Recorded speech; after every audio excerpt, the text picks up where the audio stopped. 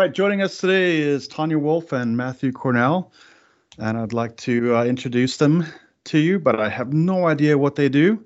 So I think the best thing to do is for them to introduce themselves. Let's go first with Tanya, please.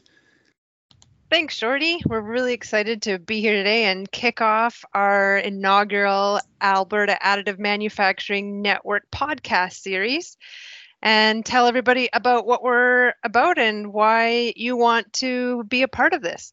So I'm currently the manager for the Centre for Innovation and Manufacturing, which is a technology access center at Red Deer Polytechnic, and definitely an advocate of this organization and moving additive manufacturing forward for Alberta businesses. Matt? So I like the question to ask, about what we do, because I think mine changes from day to day. So currently, so my name is Matt Cornell. I am one of the technology development advisors for Alberta Innovates. I'm based in the central region, so I work very closely with the Central Alberta Regional Innovation Network, and also with a bunch of clients from throughout the province who are looking to develop new and novel technologies. And during her previous time with also Innertech, Dr. Tanya Wolf approached me at an event talking about additive manufacturing and how we could do more to get it out wider in the ecosystem. Excellent. Well, thanks very much for the intros. That sounds really cool. What is this thing called additive you guys keep talking about? Is that the same as 3D printing, or am I discounting the term? And why is it important to Alberta? Good question, because we hear a lot about, are you 3D printing, or what is this that's going on? So 3D printing is part of the whole additive manufacturing process. So when we think about how we solve a problem, there are multiple steps in that. And then same thing with this process and any other manufacturing process. So for additive manufacturing, you have to think about, what is the design? How am I designing it? What are the materials that I need to? How do I configure that on whatever method I'm making it? How do I take it out of that process? What do I do with it, which is the post-processing stage? And is there any heat treatment or testing I need to do? So that in its whole piece is additive manufacturing. And the 3D printing part is just that little part in the middle that's actually fabricating the part. So you have to really think about the whole process, and each factor is unique in itself. And it's kind of a different process than how we normally design and manufacture a process. It's a different way of thinking and a different set of tools to be able to do this. So your question, next one, is like, why do we care about this?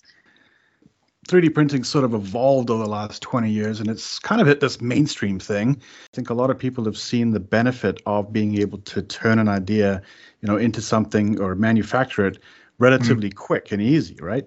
So with additive manufacturing and it coming to Alberta or in Alberta, what's sort of the idea of this network?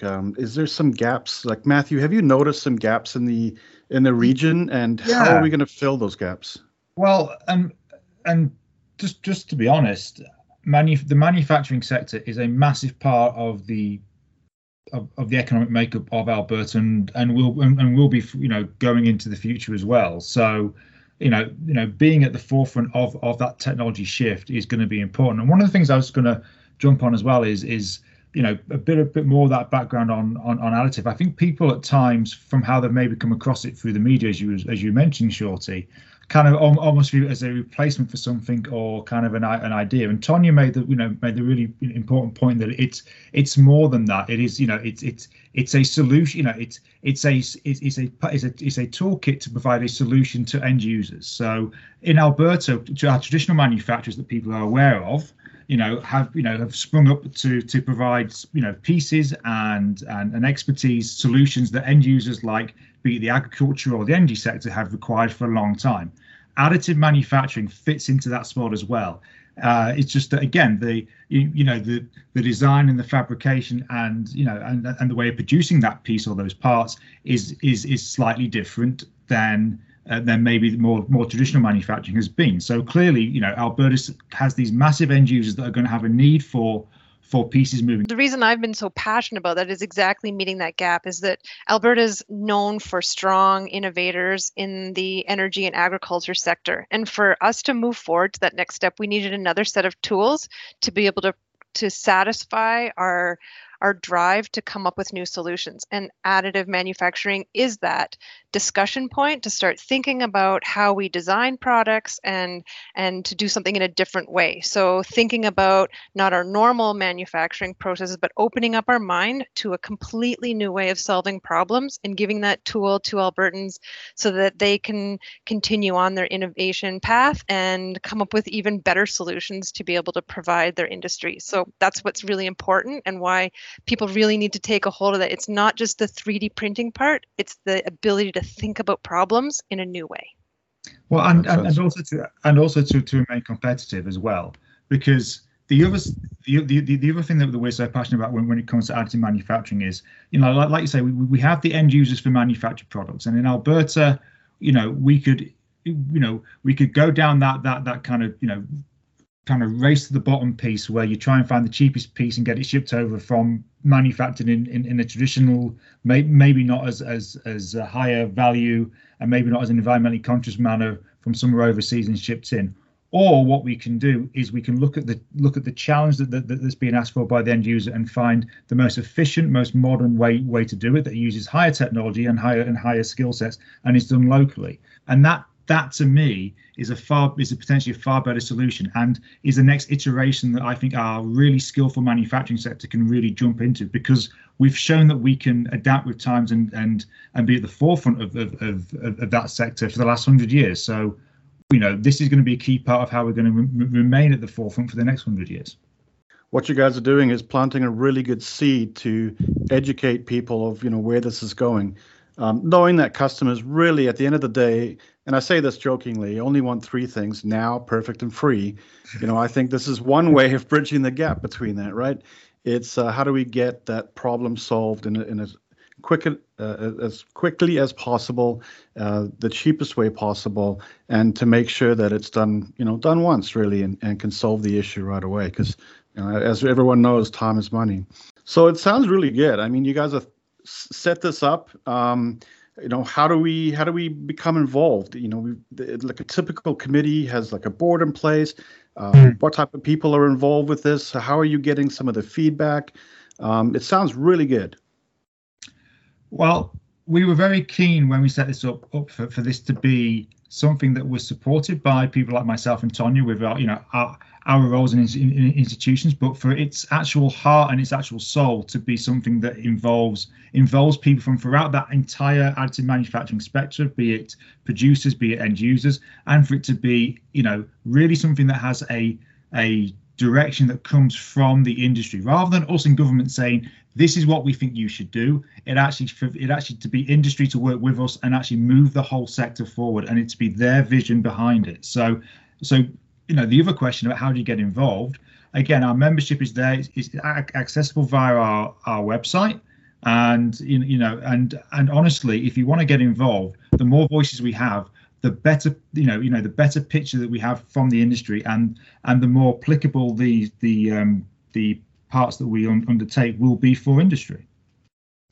So we recently developed our strategic plan going forward to 2025, and in there we have a number of strategies that we're working on. And the first one really is building awareness of our capabilities. And we're going to be doing that through developing an asset inventory map that we want people to participate in, so we know who's doing what and who wants to do what, so we can make those connections. So it's really important that we have that collective and understand what we have in here, but it also identifies what gaps we have so that industry can take advantage of that gap and maybe fill that with some of their capacity.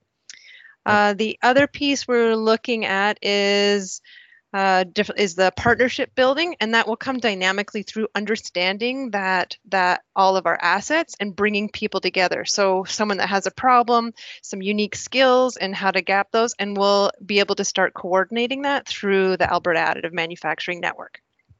Piece as well about that is the Additive Manufacturing Network, for the point that Tonya just made about being much wider connected. Is also connected to the wider manufacturing export enhancement project that's started up in Alberta and is going to go kind of Western Canada wide. And again, one of the other things that we're going to do to help the industry along is make sure that we have these connection points with other entities from other jurisdictions all around the globe, because that's bringing those skill pieces together is how we're going to really have that knowledge transfer happen, and that's really going to be what helps propel the industry forward.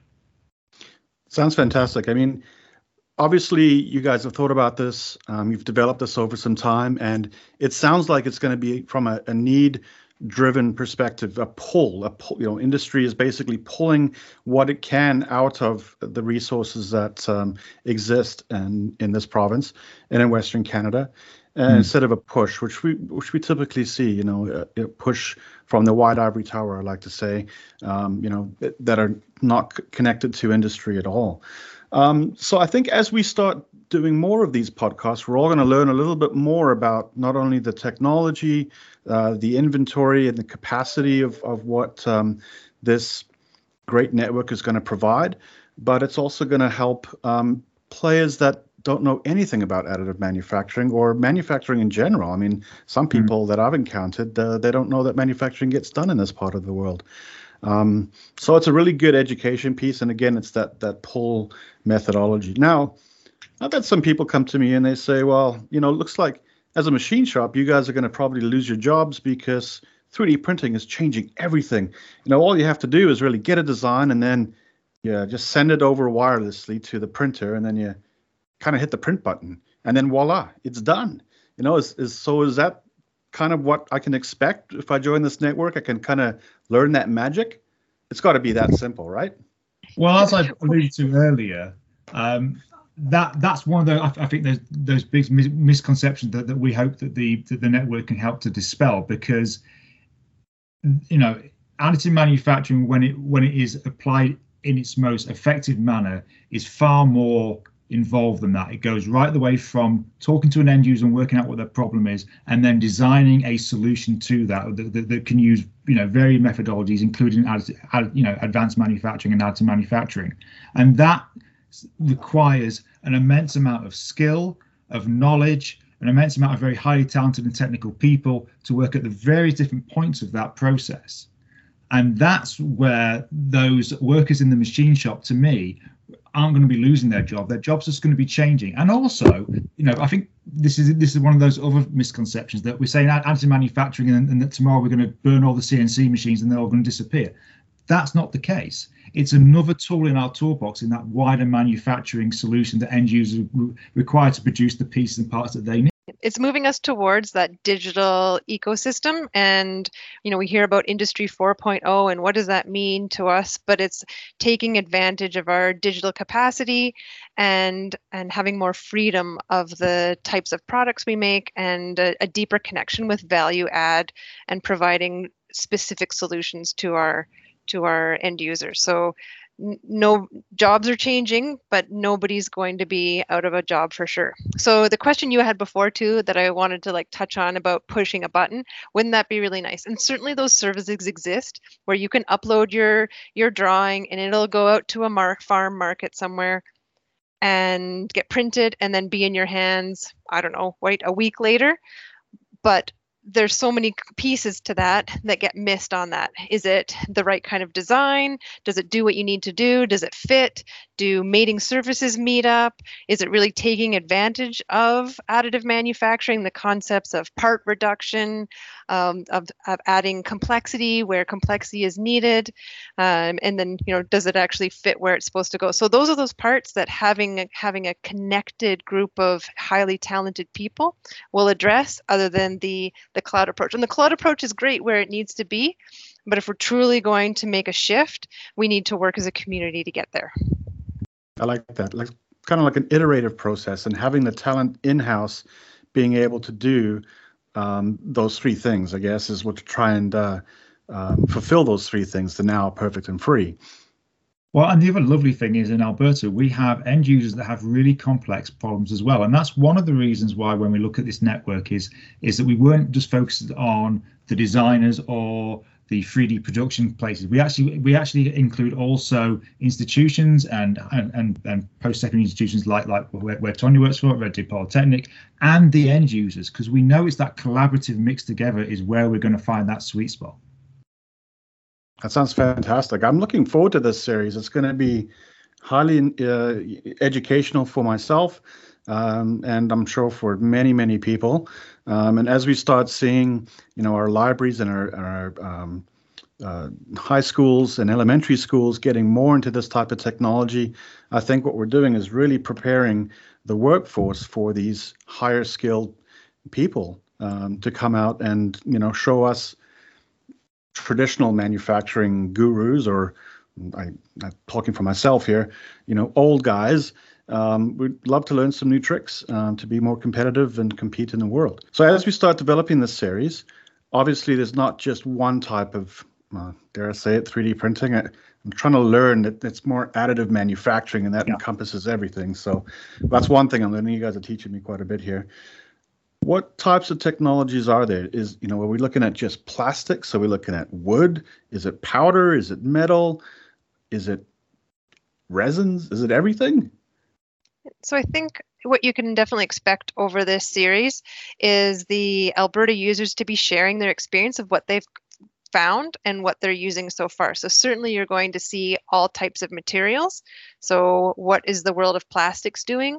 What does metals look like? What are ceramics? And what about those other weird materials, like combinations of multiple materials coming together? So you'll definitely get a touch of all of that, the equipment that supplies it, how to design, and what they're using. So you'll really get a good flavor of what additive manufacturing looks like in Alberta and their clients as well. So it should be a really informative series.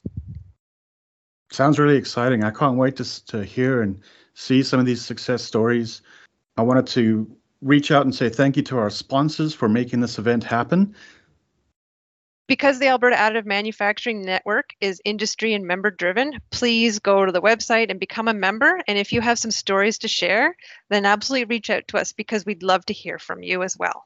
Yeah, and I'd just add to that as well is that we've done an immense amount of work behind the scenes. So we have been working for a couple of years. I mentioned the Manufacturing Export Enhancement Project, which is a much major piece of work that is also looking at some funding as well. So what we're hoping that as they slowly inch towards the finishing line, that from 2022 to 2022 onwards, there's going to be a couple of years there where we're hoping to have some significant programming ability from that. So again, that, as Tonya said, go to the website, make us aware of challenges, make us aware of your capabilities, because what we're hoping to have is some really practical pieces of work coming out over the next couple of years that really will help demonstrate to the industry how we can move, how useful additive manufacturing is and how it's going to move the industry forward. I'm really looking forward to it.